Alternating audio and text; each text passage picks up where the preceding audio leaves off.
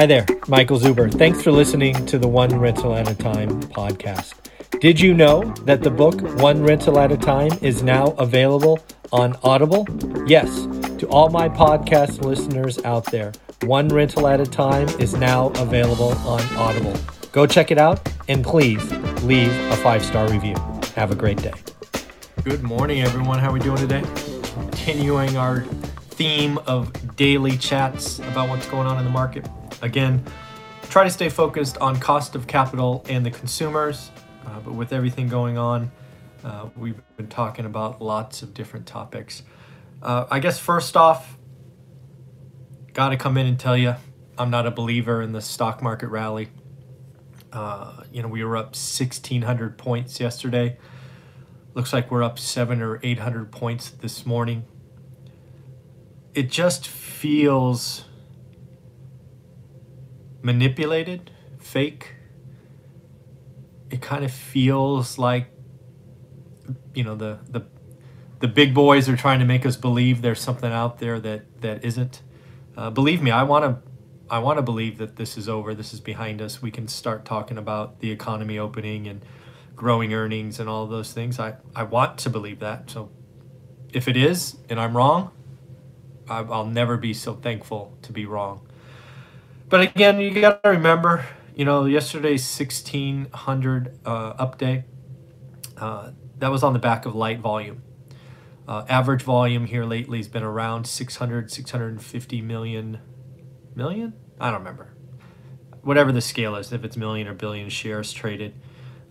Yesterday was only 600.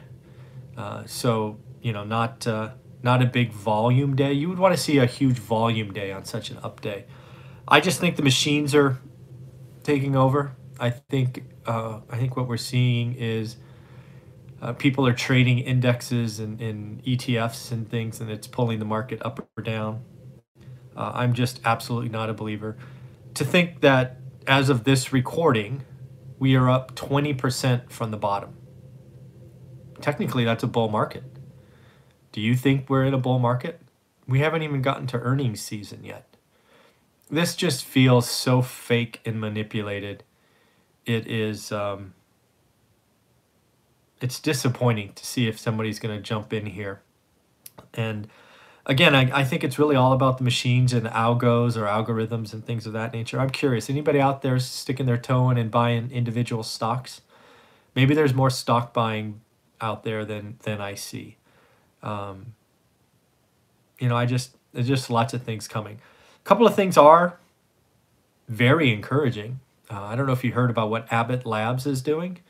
It looks like they are on the cusp of, let's see. Oh, okay. Look at you. Awesome. All right. Maybe there's some buying going on. Abbott Labs looks to be having what they called a home test for this health event. Basically, it's a 5-minute test you take at home. I need to read more about it. I don't know what it takes to do that, but if we could create a home pregnancy test like thing that's done in 5 minutes that everybody could do in theory, that'd be game changing in my opinion, right?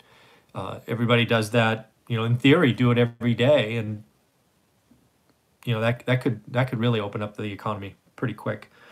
So I'm pretty encouraged about that.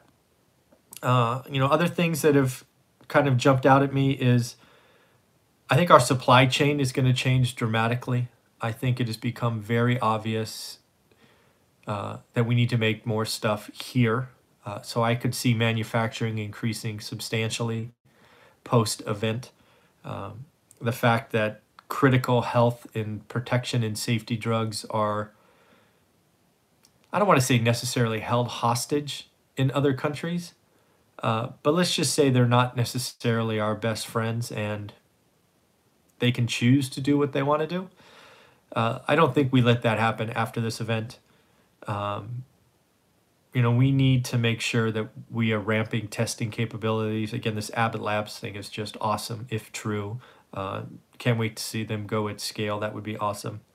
The vaccine is obviously the end all, but if you can test everybody, that would be pretty cool. Yeah, staying out of stocks, me too. The other thing that I think is becoming pretty interesting because this is a real estate channel at its heart. That's who I am at my heart. I am seeing more and more renters after this event wanting houses. And that's because you have a backyard in most cases, right? I mean, if you're living in an apartment, in your kind of shelter in place, it's probably not as fun as shelter in place in a house. So I'm going to see more and more people, I think, as renters moving to houses, maybe living with roommates and stuff. I think apartments have seen their peak, at least in the near term. I really do think rental homes are going to be a big uptick after this. And again, freely admit that I've been pushing homes for a while, so I could be absolutely biased. My opinion could be slanted. I'm willing to accept that. So if you can see a reason to stay in apartments versus a house, let me know. I'd love the counter argument. But again, pretty easy to stay 6 feet apart in a house. Probably not as easy, going forward. Josh, yeah, I think people are changing their vocations as well. I think I saw an article yesterday about 500,000 nurses are light, something of that nature. So there's lots of things. I think there's going to be I think lots of things are going to change this event. That is interesting.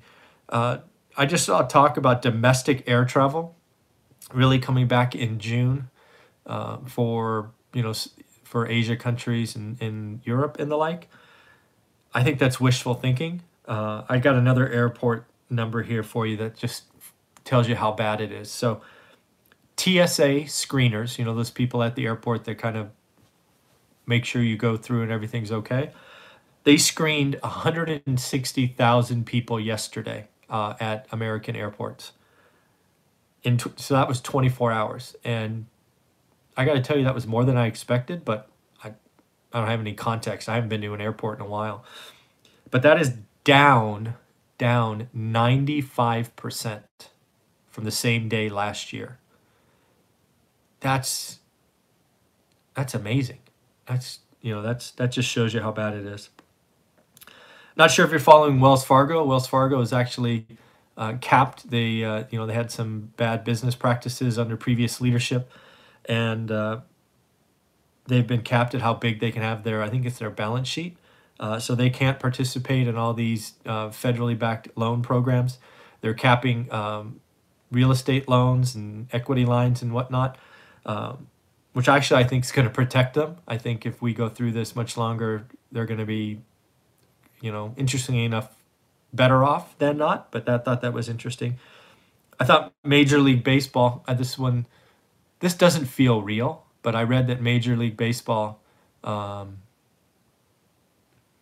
Major League Baseball is talking about having all games in Arizona, and then having their teams live in confined environments, or contained environments.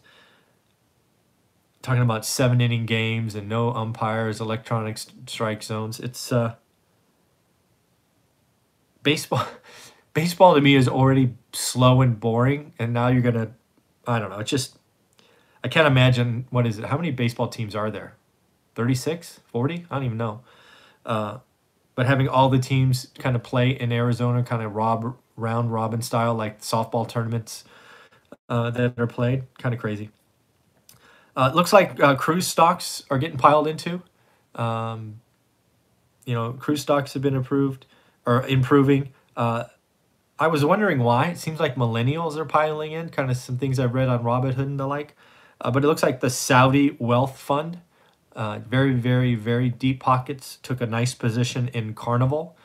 Again, Carnival wasn't going to get a bailout from the U.S., given they're not flagged in the U.S., so somebody else had to step up. And as you know, there's probably 5 or 10 funds out there that could, and Saudi Wealth Fund is kind of right at the top of the list. So pretty interesting to see them pile in. That is interesting. Then lastly, it looks like Nancy Pelosi is out there pushing hard for another $1 trillion bill. This would be the fourth, thing through Congress. Professional sports are losing a bunch of money, that's for sure. So Nancy Pelosi is talking about, We need to increase the small business loans. I think there was 350 billion. Looks to be already oversubscribed, and it hasn't even been a week. I think you need to take unemployment, the goosed up unemployment, from 4 months to 6, just to match what we did in 2008. I think we do need to talk about sending checks every month. This is a national emergency. This one-time 1,200 plus 500 for kids is interesting, but let's think ahead and remember that we asked 30% of our folks to stay home, so pay them. Then I read that there's some other interesting things there. One is they're talking about cutting capital gains tax, which I thought was interesting. I'm not really sure what that accomplishes, but hey, I bought some real estate at the bottom, in 2010. Maybe I look to sell it and cut my capital gains tax. I don't know. Could be cool. Talking about a 50-year bond sale. Can you imagine putting your money in something for 1% or 1.5% or whatever it is? And then, of course, there's the infrastructure bill that I think has to be a part of this. Whenever there is the light at the end of the tunnel, we have to have a huge infrastructure bill. We're going to have a percent of our unemployed come back quickly, but it's going to be a portion. It'll be big. It'll be 50, 60, 70%. But there's going to be a big stack that's not coming back, and we need to think ahead. And I think an infrastructure bill that would employ millions of people, possibly, is a great way to go. So, again, I have zero faith in the stock market rally. I think it is all fake. I think it's at best led by machines and algorithms. At worst, it's some kind of suckers rally to just rip off the average American. I'm not a big believer in it. I think it is too fast, too soon. We haven't even had the earnings announcements and reports yet. It just feels so bad. But I've never been more interested in being wrong. If this is really the return of a start of a bull market, because we're up 20%, which is crazy to think about, it could be interesting. So that's what I got for you today. I got a couple of interviews that should be fun. One at 8 and one at 9 my time. So have a wonderful day. I hope you're doing well, and we will talk to you tomorrow. Bye.